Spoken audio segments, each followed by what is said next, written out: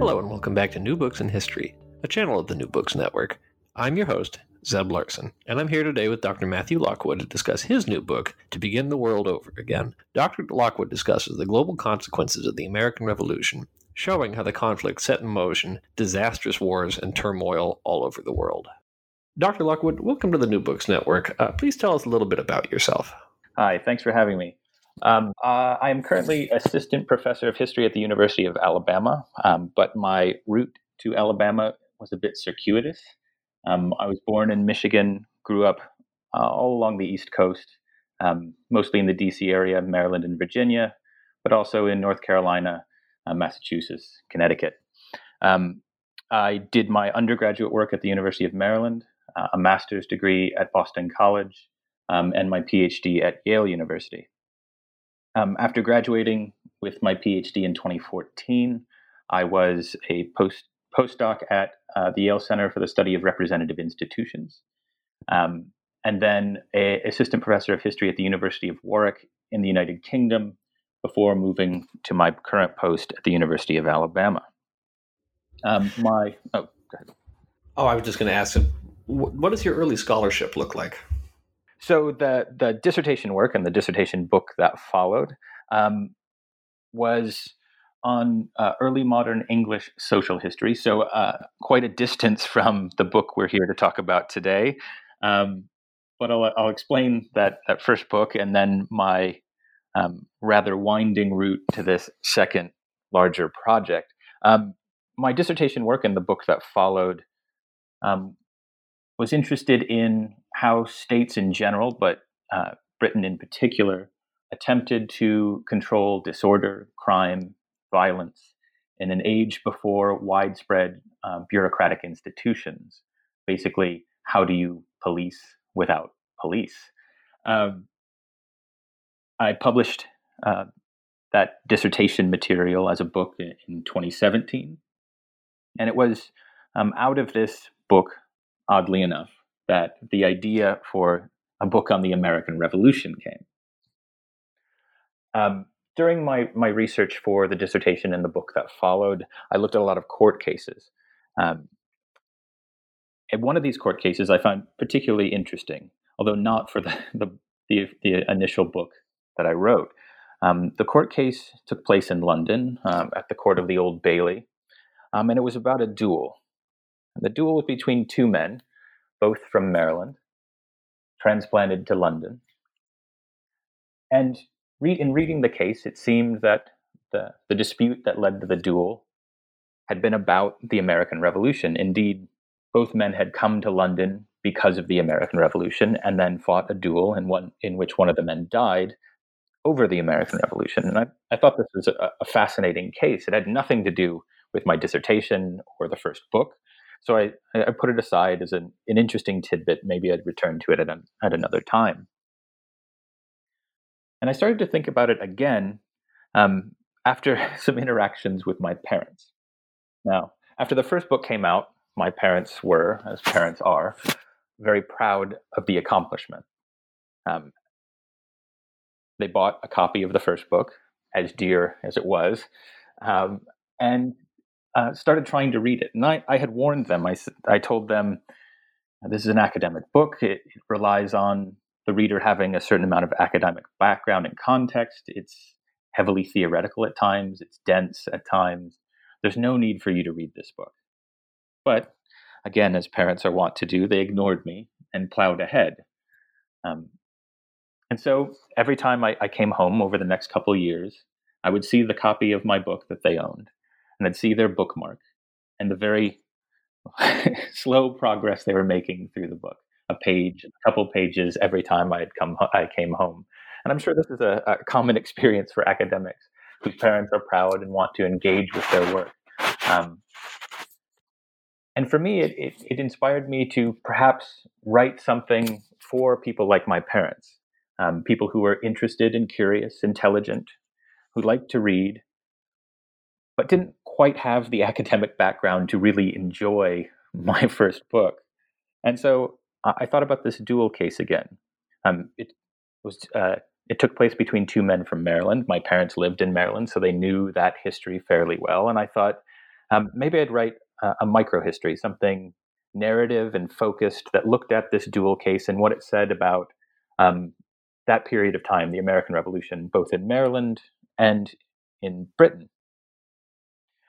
And in starting to do this research and following the leads that came about in researching these two individuals and their families and the context in which they came to fight their duel, I found all sorts of tendrils of the American Revolution and the impact it had in places far and wide, not just Maryland and Britain, but places like India and Africa, the Caribbean, Australia.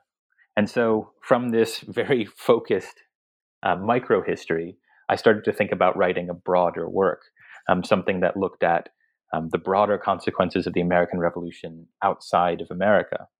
And so if you read the book, you will see that the original case, the case of the duel that inspired the book, is nowhere to be found. Perhaps I should have mentioned it in the acknowledgments. It seems like a good place to acknowledge my debt to that court case and those unfortunate individuals. But yes, that's how it came about. A good reminder to all listeners, too, to hang on to the odd little tidbits you come across in the archive from time to time. They can go in very interesting directions. Yeah, they really can. I think that's one of the most rewarding things about research. And sometimes, you'll never touch them again, and sometimes they'll go nowhere. It'll be a dead end. But sometimes they'll inspire another project, another book, another article. So I wanted to shift gears to talking now about the book specifically. And I wanted to begin with where you pick up, which is talking about law and order and the creation of a penal state in Britain. And how does that come out of the American Revolution?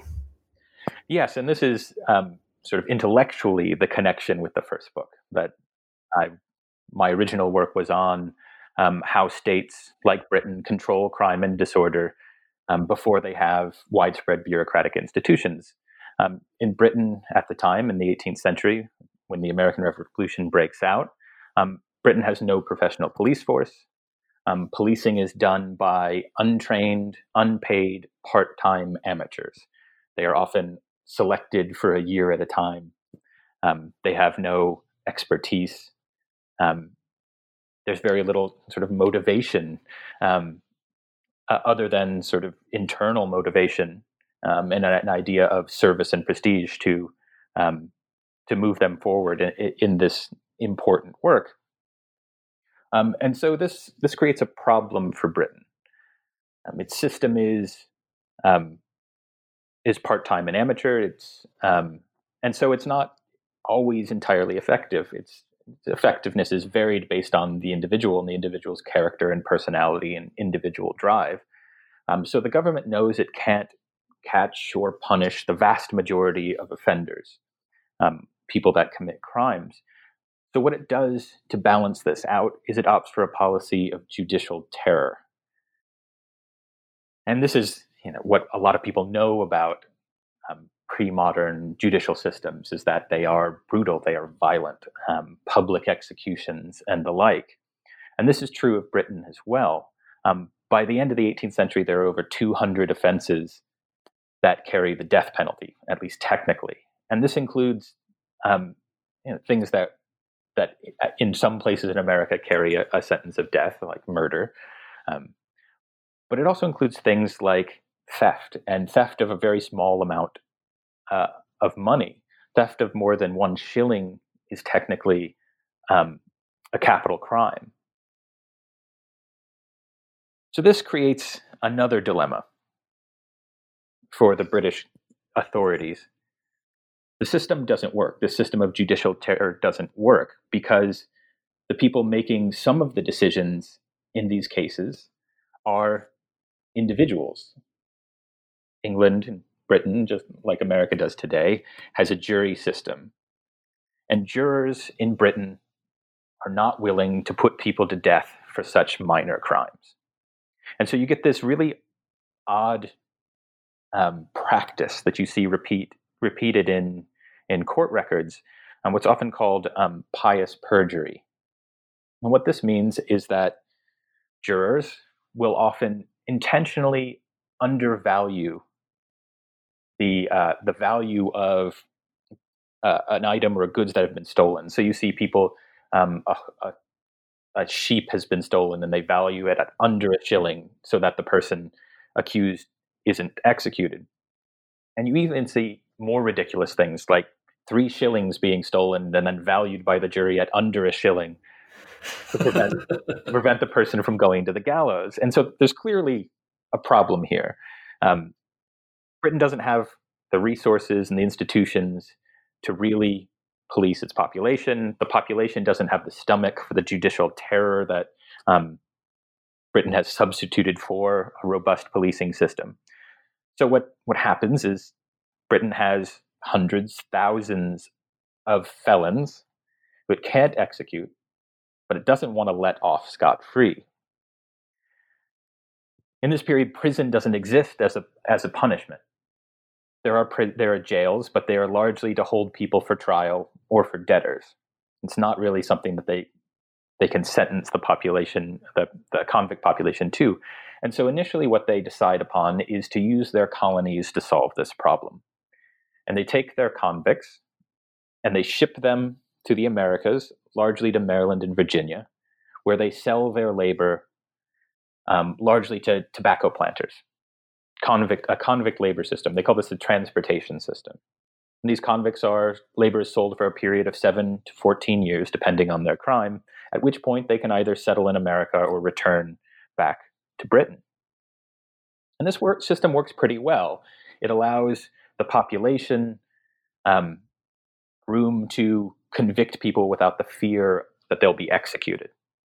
But it also doesn't allow criminals to get away scot-free. And so it seems to achieve the balance the British government is looking for in this period.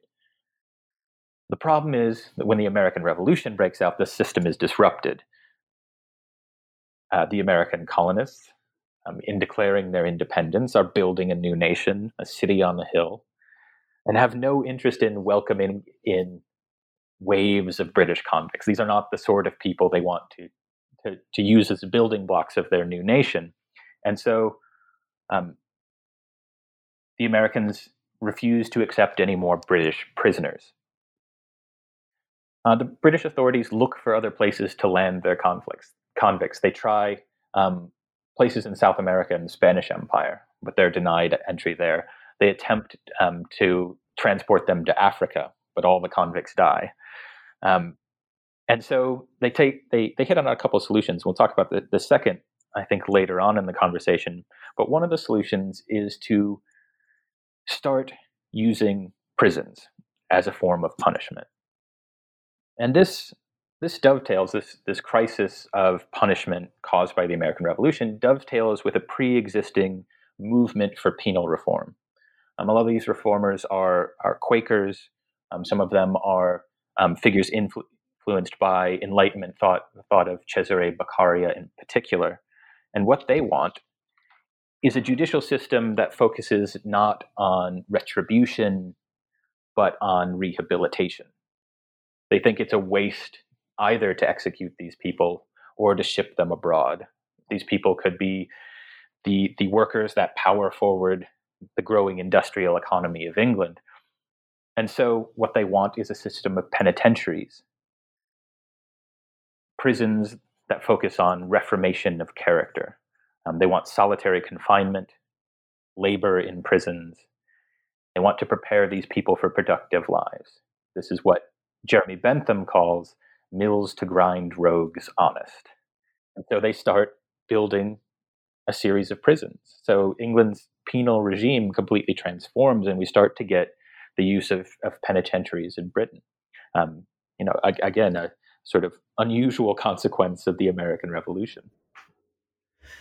And what about norms around political dissent? It's probably not a surprise that the seeming treason that awakes in the 13 colonies, this would have Britons conceivably rethinking what might be acceptable, what might be treasonous. But how does it play out because of the Revolutionary War?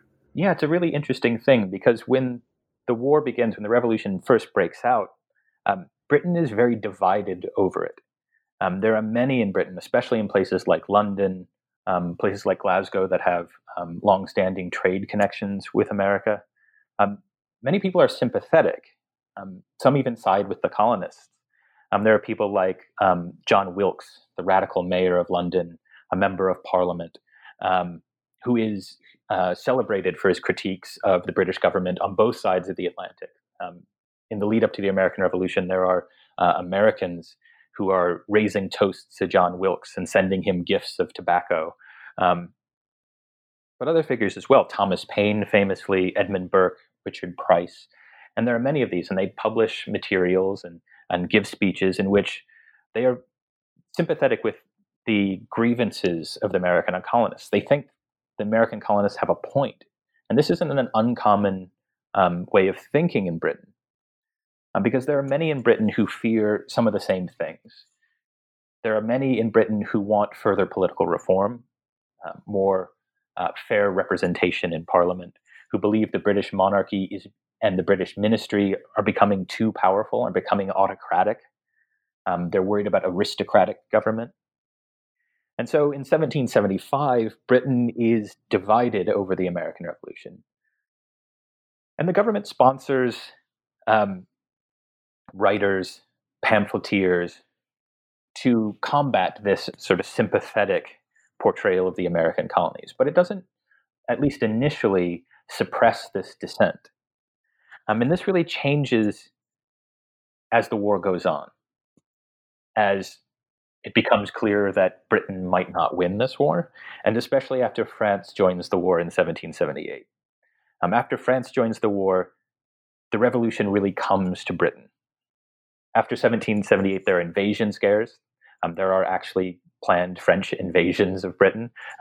They fail, they don't get off the ground, but it's not an unrealistic fear. There are raids on the British coast. John Paul Jones, most famously, is raiding the coasts of Ireland, Scotland, and England. There are terrorist attacks. There's a Scottish man who has lived a period of his life in America, embraces the American cause, meets with Silas Deane in Paris, and returns to Britain to burn naval shipyards. There's a plot to kidnap George III, in which an American is implicated, probably incorrectly. But this sort of story gets out. They find that there are spies in the British Navy passing secrets to the French, which leads to the capture of a British fleet. The war really comes to Britain itself. And as this happens, dissent starts to look more like treason than it had before. But the real change, I think, comes in 1780 with the Gordon riots. And this is a traumatic event in Britain's history and in London's history in particular. The Gordon riots were, at least initially, caused by a protest movement. In 1778, as part of its attempt to gain more troops for the fight that's spreading around the world, the British had relaxed some restrictions on Catholics. This went against long-standing precedent in Britain, and Protestant protesters gathered to pressure Parliament to overturn this decision. Now, this led to about 60,000 people marching on Westminster in 1780. Parliament refused to overturn its decision, and riots began. And although these riots started as sort of anti-Catholic riots, they really took on a very different character. They took on a sort of broadly anti-government character, and specifically targeted aspects of the judicial system that had been changing in this period. They, in particular, attacked prisons, released prisoners, attacking this new penal regime which is growing as a result of the American Revolution. The Gordon riots last for several days. A couple hundred people are killed. Huge sections of the city are torn apart, burned down. Eventually, it's suppressed by troops. And in the wake of this days-long conflagration, the British government takes a more serious attitude towards dissent of any type. It again becomes akin to treason. which really changes the political outlook for Britain for years to come. Now, as all this is going on, there are also events happening in Ireland, and Ireland is one of those places that American revolutionaries have a complicated relationship. What happens in Ireland as a result of the revolution? Yeah, the Irish case is a really interesting case because in some ways it's a what might have been if the British had acted or responded differently to the initial protests in America that became a revolution. Because Ireland in many ways was in a similar position as the American colonies. It was itself treated as an imperial possession of Britain. It had its own navigation acts, which prevented it from trading freely, either with Europe or with other colonies in the British Empire. So if it wanted to trade with France or America, it had to trade through Britain first. It had its own parliament, but its parliament was subservient to Britain's parliament. It was also ruled by a system of penal laws, which restricted the political rights, landholding rights of Catholics, which made up the majority of the population. So it had some of the same grievances as the American colonists in the 1770s. And so when the American Revolution begins, many in Ireland and in America see this as see a sense of common cause between the two pieces of the British Empire. And indeed, there is an Irish Patriot Party that emerges, which is in some ways looking to the American patriots for their inspiration and are arguing for some of the same things. They want free trade, they want an independent legislature, or at least greater political power. But one of the differences in Ireland, and one of the reasons the Irish don't join in the American Revolution, is that Ireland is ruled by a Protestant minority, known as the Protestant Ascendancy. And the Protestant Ascendancy, who hold the political power, are worried about the majority Catholic population. So they want greater political rights, but without granting too much freedom and power to the Catholic majority. So initially, Ireland embraces the American cause, but doesn't join in an open rebellion in any way. But it sees its chance again later in the Revolution. After France joins the war in 1778, it sees an opportunity. So, as I mentioned before, when France joins the war really comes to the British Isles. And Ireland is legitimately concerned about a French invasion. It's had raids on its coast. There have been attempts to invade Britain through Ireland in the past.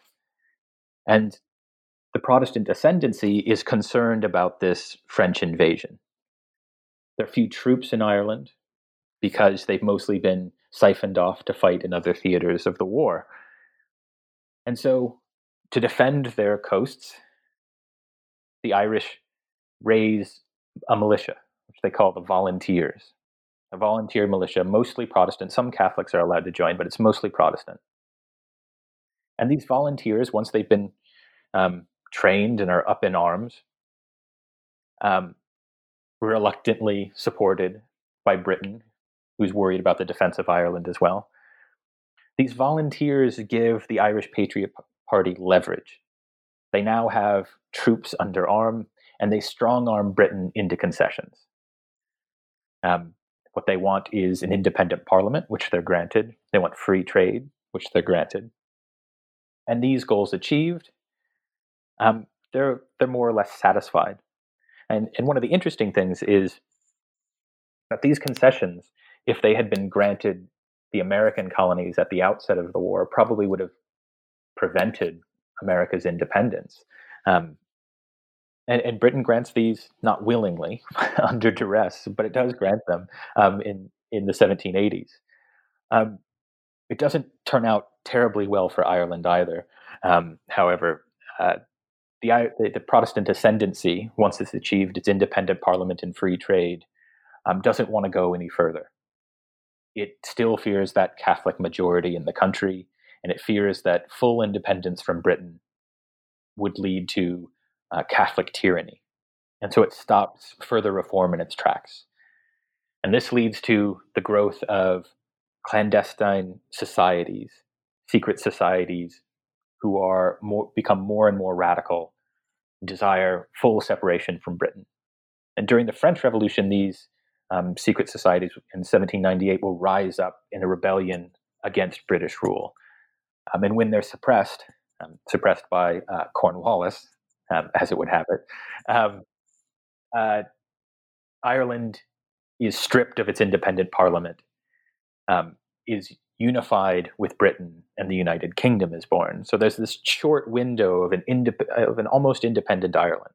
It shares a king with Britain, but it has an independent parliament, but it's short-lived. So then, elsewhere in Europe, Russia is affected by this, and people might not initially expect that, thinking that Russia might be fairly distant from the consequences of this war in North America. What's happening in Russia in this period? Yeah, Russia is one of these really interesting indirect consequences of what was becoming a global conflict.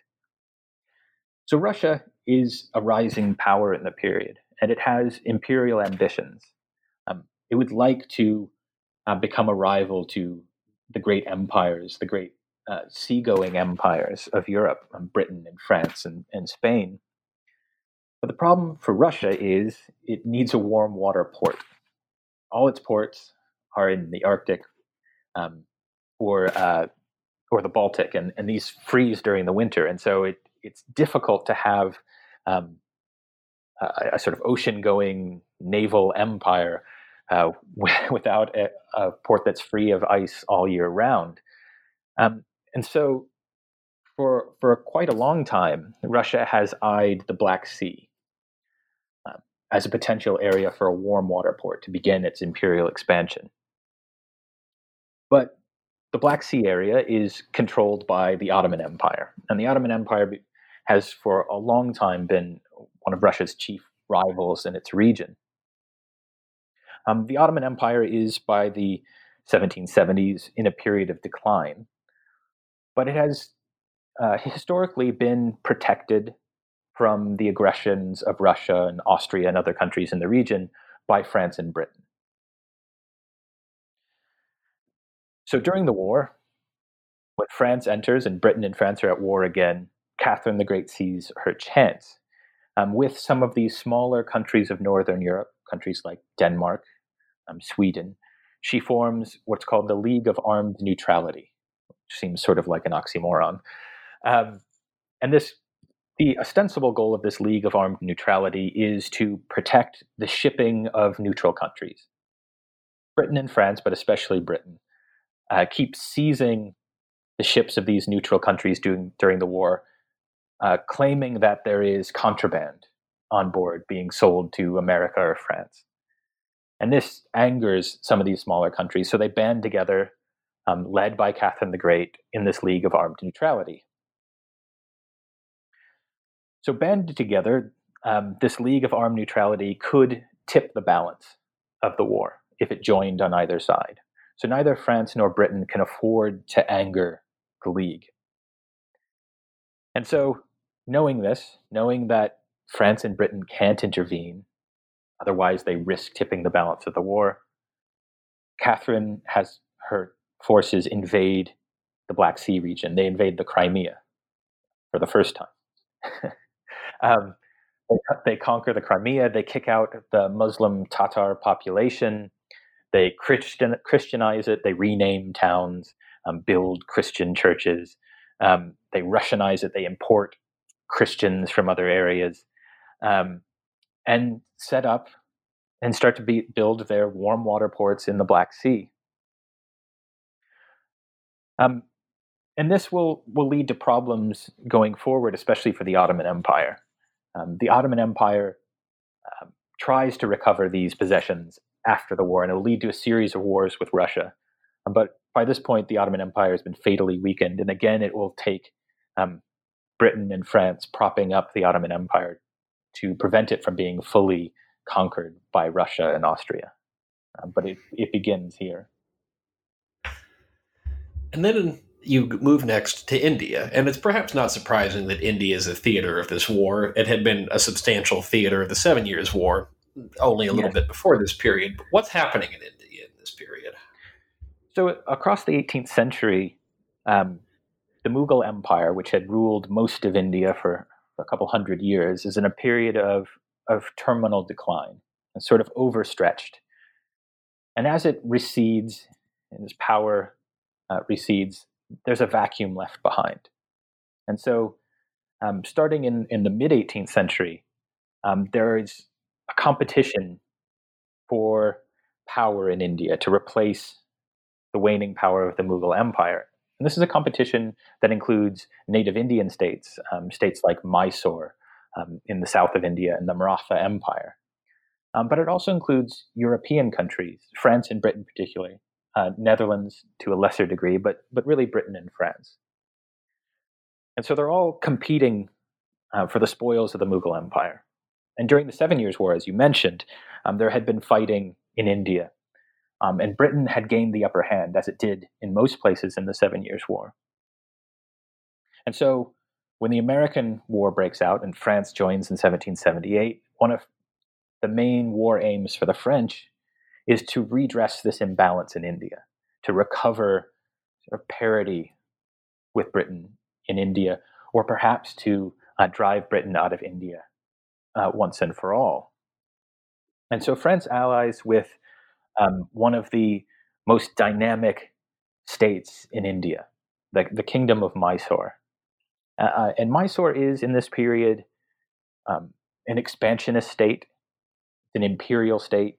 It has embraced reforms inspired by some of the European empires. It has embraced European military technology and tactics. It's embraced a monopoly trading company like the British and the French have. And it is expanding in its region in this period. The ruler of Mysore, first Hyder Ali and then his son Tipu Sultan, are some of the earliest in India to realize the danger posed by the British. That the logic of the British Empire is continual expansion. And so, realizing this danger, they become sort of ferociously anti-British. And so they're natural allies with the French. And what the French have that Mysore needs is a navy. If Mysore is to really compete with Britain, it needs France's naval support. And so during the war, together, France and Mysore try to drive Britain out of South India. And they come close to succeeding. Mysore's army is very impressive and wins huge victories, captures tens of thousands of British soldiers. It has Britain on the ropes.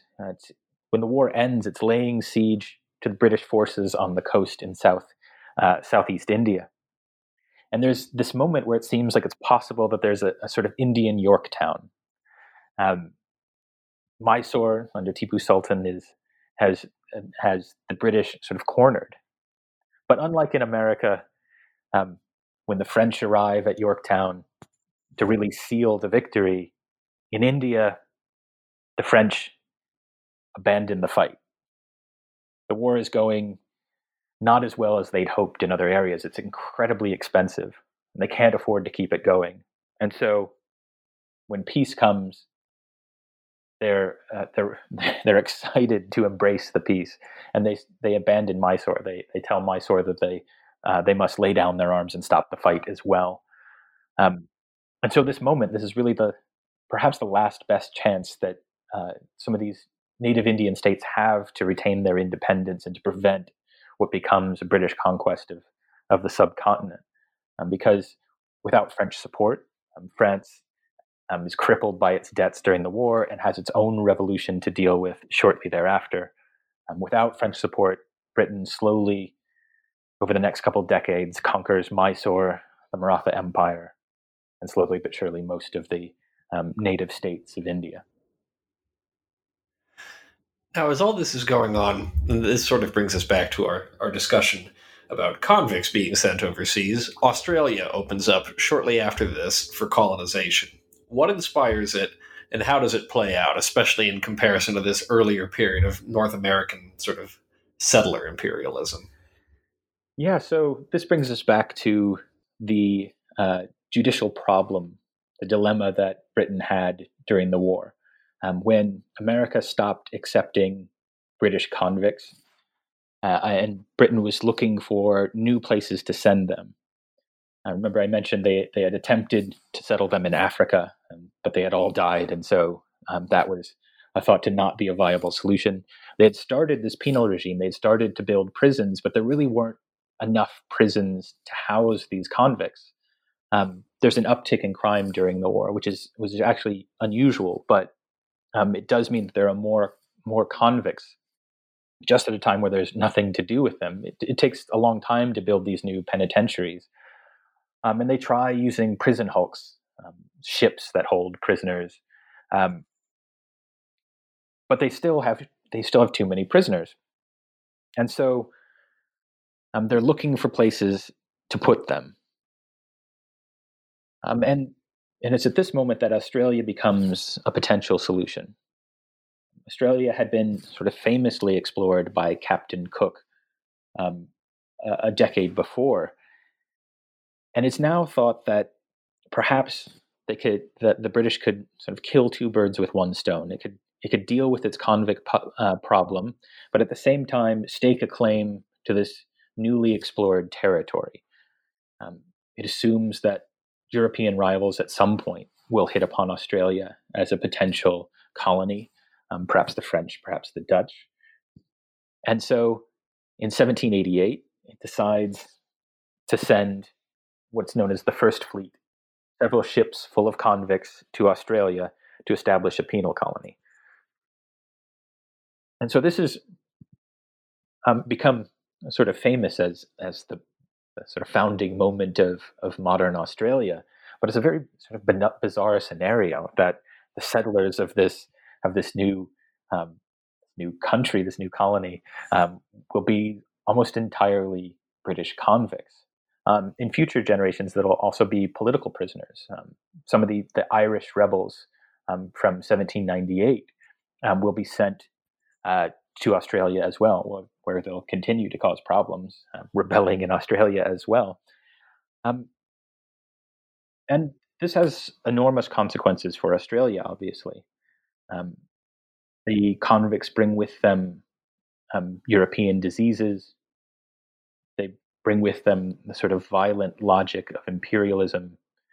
And we see a decimation of the native inhabitants of Australia within a generation.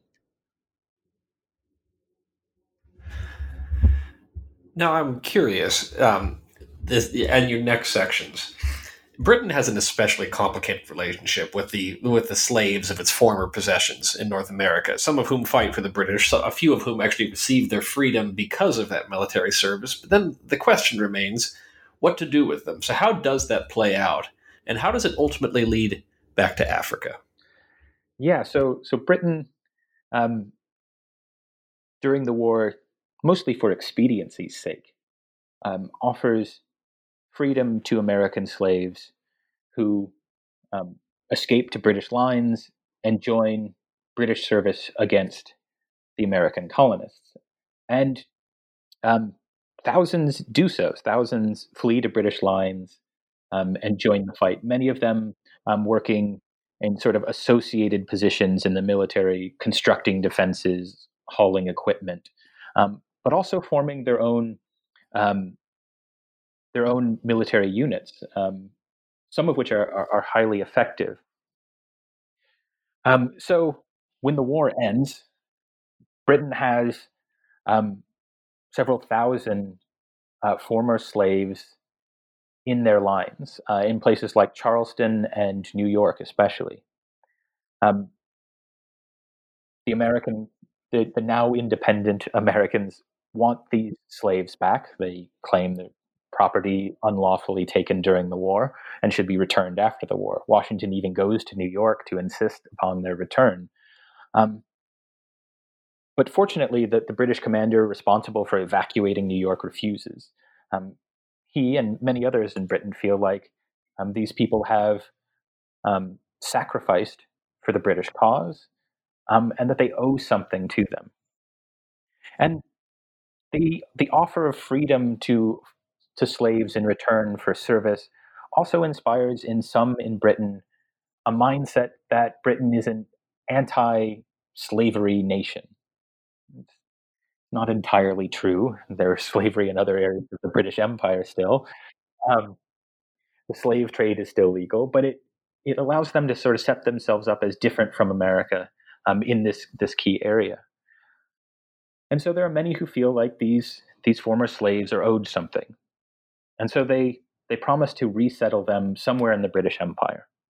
And some of them are sent to the Caribbean. Um, Several thousand are transported to Canada, to Nova Scotia in particular, where they're promised land.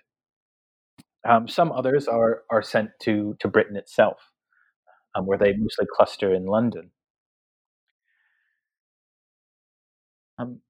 As unfortunately happens so often in history, the promises made in the immediate post-war period are slow in being kept. The former slaves in Nova Scotia, in particular, had been promised land, but the land is slow in coming. White loyalists, refugees as well, are given first claims to new land in Nova Scotia. The so-called black loyalists are often given lesser land, and often their grants of land are delayed. There's also considerable tension and friction between the white population of Nova Scotia and these black loyalists, and at one point it leads to a fairly bloody riot. So for the people of Nova Scotia, the black loyalists in Nova Scotia, these promises have been denied, and so they send representatives to Britain to plead their case. And in Britain, they meet up with abolitionists. The abolition movement is growing in this period. And the abolitionists have hit upon an idea that they think will solve both problems. It'll offer land to these black loyalists, and they hope undermine the slave trade in the process. And what the abolitionists have planned is a new colony in Sierra Leone. And what they hope this colony does is it will offer a place for the formerly enslaved to have land to settle, but also it will create a legitimate trading relationship between Africa and Britain. And that this legitimate trading relationship will show that the slave trade is unnecessary, that money can be made through legitimate, humane trade between Africa and Britain. And so these representatives of the black loyalists, alongside an abolitionist named John Clarkson, return to Nova Scotia. They raise recruits, and they sail for Sierra Leone. And again, as happens in imperial histories, the initial promises again are it's somewhat less than what turns out to be the case. The black loyalists, when they settle in Sierra Leone, believe that they will be in charge of the colony, that this will be their colony, that they'll be part of the sort of British constellation, but that they will be self-governing. And they are given some lower level offices in the colony, and they're given some voting rights, but the governors and the chief officials will remain British. And this leads to conflict within the colony. There will at one point be an uprising that splits the colony against British rule. It will fail, and eventually the Sierra Leone colony will be absorbed officially by the British Empire. Previously, it had been run by a private company directed by the abolitionists. And so one of Britain's first real territorial possessions or toeholds in Africa will be one settled by former slaves who had fought for the British during the American Revolution. Now, you end the book, I think, in a really interesting way by discussing China and opium and the complicated relationship of the East India Company. So, how does the American Revolution dovetail with these things, and what's the outcome? Yeah, so I think China's interesting, in part because it brings the story in some ways full circle. Because it was the the difficulties that the East India Company had, and the trade imbalance it had with China, that in some ways was a catalyst for the American Revolution in the first place. In the years before the American Revolution, the East India Company was in sort of dire straits. Its finances were not in a good position, and so one of the things the British government did to attempt to prop up the East India Company is it passed the Tea Act. It allowed the East India Company to trade untariffed tea in America, which undermined American merchants, and was a catalyst for the tea parties that broke out in Boston and in Annapolis and in other places in America, and began to coalesce into a sort of revolutionary movement. So, in part, it was this tea trade that and the East India Company that led to the war. Um, but the war itself also had consequences for the East India Company. The independence of the American colonies cut off this vital market for the East India Company, tea. And so again, the East India Company was in a bad position post-war. I mean, uh, one of its most uh, intractable problems was its trade imbalance with China. Um, the British had been trading with China since the 17th century. Um, and China had a lot of things that British consumers and Western consumers wanted. It had tea, porcelain, silk, and a host of other goods that um, Western markets desired. But Britain had very little that China wanted. China basically only wanted silver from the British. And this trade imbalance was one of the things that was undermining the viability of the East India Company. So after the war, the American colonies gone, and the East India Company looking for a way to right the ship, it looked at China and it looked at this trade relationship. And the British were convinced that this trade imbalance was artificial. And you can see some of the echoes with modern American relationships with China. The British were convinced that um, the Chinese would adopt British manufacturers, British trade goods, if only they were exposed to them. And the key problem in this period was that trade between China and the West was highly restricted. Um, Western merchants were only allowed to trade in one port, um, Canton. They were only allowed to trade for one period of the year. There's a trading season. Outside of the trading season, they weren't allowed in China at all. Um, During the trading season, they had to live in factories, trading posts that were cut off from the Chinese population. They were only allowed to interact with a group, a sort of monopoly of government appointed merchants, the Hong merchants. They weren't allowed to interact with the Chinese population. They weren't allowed to learn Chinese. And so after the war, Britain thinks that if it can change this trading relationship, if it can open it up to British trade goods, the Chinese will eventually adopt British goods, and this trade imbalance will be righted. And so some of the problems caused by the American Revolution will be alleviated. And so they send a diplomatic mission led by a man named George McCarthy. He had been an officer in an official during the American Revolution. He was governor of Grenada when it was conquered, and then uh, had governed Madras in India. He's sent with a diplomatic mission to China. Um, in most cases, the Chinese emperors refused to accept these sort of diplomatic missions. There were no permanent diplomatic presence of Western powers in China. But the Chinese allow this diplomatic mission to meet with the Chinese emperor. Um, at the meeting, things sort of immediately go wrong.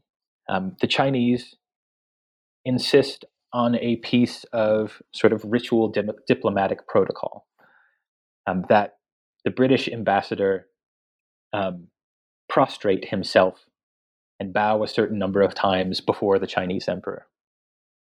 Now, Macartney refuses to do this. He says that his sovereign, George III, is an equal of the Chinese emperor, and so that he can't prostrate himself in front of the Chinese emperor unless a Chinese official does the same to a portrait in front of a portrait of George III, which Macartney has handily brought with him. So the compromise is worked out. Macartney is allowed to kneel before the Chinese emperor as he would before his own king. But in the end, the Chinese emperor refuses Britain's requests. Britain wants a permanent diplomatic presence. It wants trading posts along the coast opened up to British trade, the end of this restricted practice of one port. The Chinese refuse. The Chinese emperor sends a very condescending letter to George III in which he basically says, the Chinese empire produces everything we want. Britain produces nothing we want. We don't need anything from you. We will continue to sell you our goods, but on our terms. And back in Britain, this is seen as evidence of Chinese backwardness. And it really leads to a sea change in British and Western attitudes towards China. Before this period, China had often been used as an example of good governance. Voltaire, for instance, wrote about China as sort of modern, bureaucratic, forward-thinking regime, a sophisticated governmental system. And that had been widely accepted in much of Europe in this period. But in Britain and elsewhere, they blame the failure of this Macartney mission on Macartney's refusal to prostrate himself, to kowtow before the Chinese emperor. And they take this as evidence that the Chinese are hidebound and backwards and obsessed with tradition and ritual and not adaptable and modern and forward-thinking. In reality, Macartney's refusal to prostrate himself before the Chinese emperor had nothing to do with the Chinese emperor's decision. A trade mission from the Netherlands followed closely on the heels of the Macartney mission, and the Dutch representative did prostrate himself before the Chinese emperor, and it hadn't done any good. The Chinese had still maintained their policies. And I think there are a number of reasons for this. The Chinese had their own internal problems. There had been a couple of uprisings within China. There was unrest on Chinese frontiers. The Chinese emperor's predecessors had vastly expanded the Chinese empire into Central Asia. And these areas were still restive. They could also look to the example of Britain and India, where Britain had expanded from one tiny toehold to a series of trading posts to a territorial empire that now threatened to engulf the whole subcontinent. And so I think there were very practical reasons why the Chinese refused these trade requests.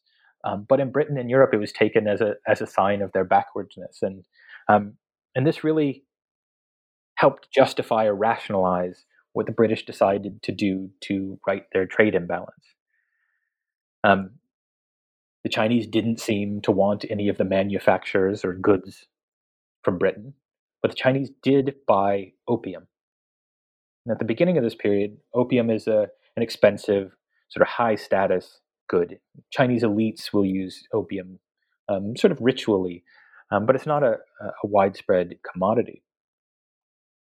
In the years after the Macartney mission and its failure, the British and also the Americans will begin to flood the Chinese market with opium. In the British case, opium from India. It's grown in India, transported to China. It's the sort of perfect trade good, and it's sold, and it becomes a mass market good. And so we see a sort of drug epidemic spread in China. As opium floods into the country, it ceases to be a high status, expensive commodity and becomes cheap, and so widely used, widely abused, um, uh, and leads to a real crisis for China. Its population is becoming um, addicted to this drug that's being sold by the British and the Americans. And in the 19th century, the Chinese twice attempt to prevent the British from importing opium. The British respond, and this is one of those odd and sad moments in world history. The British respond with force, gunboat diplomacy, and go to war with China to insist that the Chinese continue to take their drugs, the so called Opium Wars. And it's after these Opium Wars when it becomes very clear that although China is nominally independent, and the British, Americans never attempt to conquer swaths of territory in China, that in terms of trade policy and foreign policy, China's policies will be dictated by Britain and America, especially Britain. And for China, this ushers in what they call their century of humiliation, in which they are sort of pushed around and governed by the interests of Western powers. And I think this history inflects a lot of the current debates over trade and the trade war between the United States and China to this day. Remembrance of this period, the century of humiliation that really begins in the aftermath of the American Revolution. Now, I have one question, really, in some ways, for my own personal edification. And I'm aware with any book, you have to pick a certain point at which to stop writing, especially when your book is over 400 pages long. It's difficult to just keep going ad infinitum, but I was curious. Native Americans are mostly absent from this narrative. They're mentioned in places, especially in connection with Australia, but they're not specifically discussed. And this is a period when, after 1783, U.S. territorial expansionism begins to pick up because these restraints that had been placed on them by the British have been removed. Was there a specific reason for leaving them out? So originally, in its original conception, the book included two further chapters or groups of chapters. One that specifically looked at the French Revolution, and one that looked at Native Americans and the experience of the North American frontier. Because you're right, one of the complaints of the American colonists, one of their grievances in the lead up to the Revolution, is that the British authorities are preventing them, or at least attempting to prevent them, from moving further west. The British are worried about managing their empire, and so don't want this continual push west. And American settlers, hungry for land, want to keep pushing west. And so one of the consequences of Britain's defeat and America's independence is that more and more settlers push west into Native American territories. And we get the beginning of the sort of manifest destiny that we'll see Native American territories gobbled up, and Native Americans increasingly restricted to smaller and smaller pieces of land. So this was part of the story for me of sort of the global consequences of the American Revolution. But as you said, you do have to find places to cut, and the original draft of this book was almost twice as long as the book turned out to be. And yes, there was no way my publisher I was already well over the contracted word limit, and so there was no way we were going to fit all of this in. And so I had to make difficult decisions about what gets cut and what remains. And the way I decided it more or less was I looked at what had been covered before, where other historians had done what I thought was a good job of covering this material. And I thought in both cases, in the case of the French Revolution, there had been a lot of material, not only about the French Revolution itself, but it's about its connection to the American Revolution and its place in a wider sort of age of revolutions. Jonathan Israel, most recently, had written a book about the age of revolutions that included the American Revolution and the French Revolution and the connections between the two. So I thought that although I had some what I thought were novel things to say about it and my own take on the French Revolution, that it was something that could be cut because it had been dealt with before sufficiently. And I felt the same way about the American West, the frontier, and Native Americans, that in part of the sort of national story of the American Revolution includes that Western expansion and the effect on Native American people. And it had been covered in recent work like Alan Taylor's History of the American Revolution. And I thought those historians had done a wonderful job covering that material. And again, although I had some different emphases and my own take on things, I thought this was another area that had been covered pretty well. And so while I think I would have liked to include both of them, it would have felt had a more full sense of completion to include both of them. There were those places I had to cut, and I sort of decided that I would cut the things that were the best known and the most well covered. Now, you've just finished this very substantial book, so perhaps it's impolitic to ask what you're thinking of working on next, but do you have a project in mind? Have you maybe even begun it? Yes. So I always try to keep several ideas going at once, and they don't always pan out, but I keep notebooks and lists full of potential ideas and sort of gather notes as I come across things. And so I'm always sort of working towards the next thing. And so at the moment, what I'm working towards is another broad history, although moving out of the 18th century or the long 18th century, and looking at, I'm really interested in the experience and the history of refugees and exiles in British history. And so what I'm working on now is a history of exiles and refugees in British history from the Middle Ages, or perhaps even before, to the modern world. And I think there have been a lot of debates recently in Britain, especially around Brexit, about the place of refugees, exiles, immigrants in Britain. I think a lot of those discussions are based on a sort of false sense of Britain as a sort of separate nation, unconnected with the rest of the world, except in its sort of imperial endeavors, that its population sort of remains static and British. And I'd like to complicate that by looking at the history of refugees and exiles, beginning in the Middle Ages, but especially in the Age of Revolutions, when Protestant refugees find asylum in Britain, all the way up through the modern period and the debates around Brexit and Syrian refugees, and perhaps even in a conclusion nod to the future in which climate refugees might become a notable issue. So that's what I'm working on at the moment. Another big, broad book that hopefully has some interesting relevance for the present age. I suspect, unfortunately, that it will continue to be relevant, for better and for worse. Thank you so much for taking the time to talk with us today. Thank you for having me. It's been a pleasure. Thanks for listening to New Books in History, a podcast channel on the New Books Network.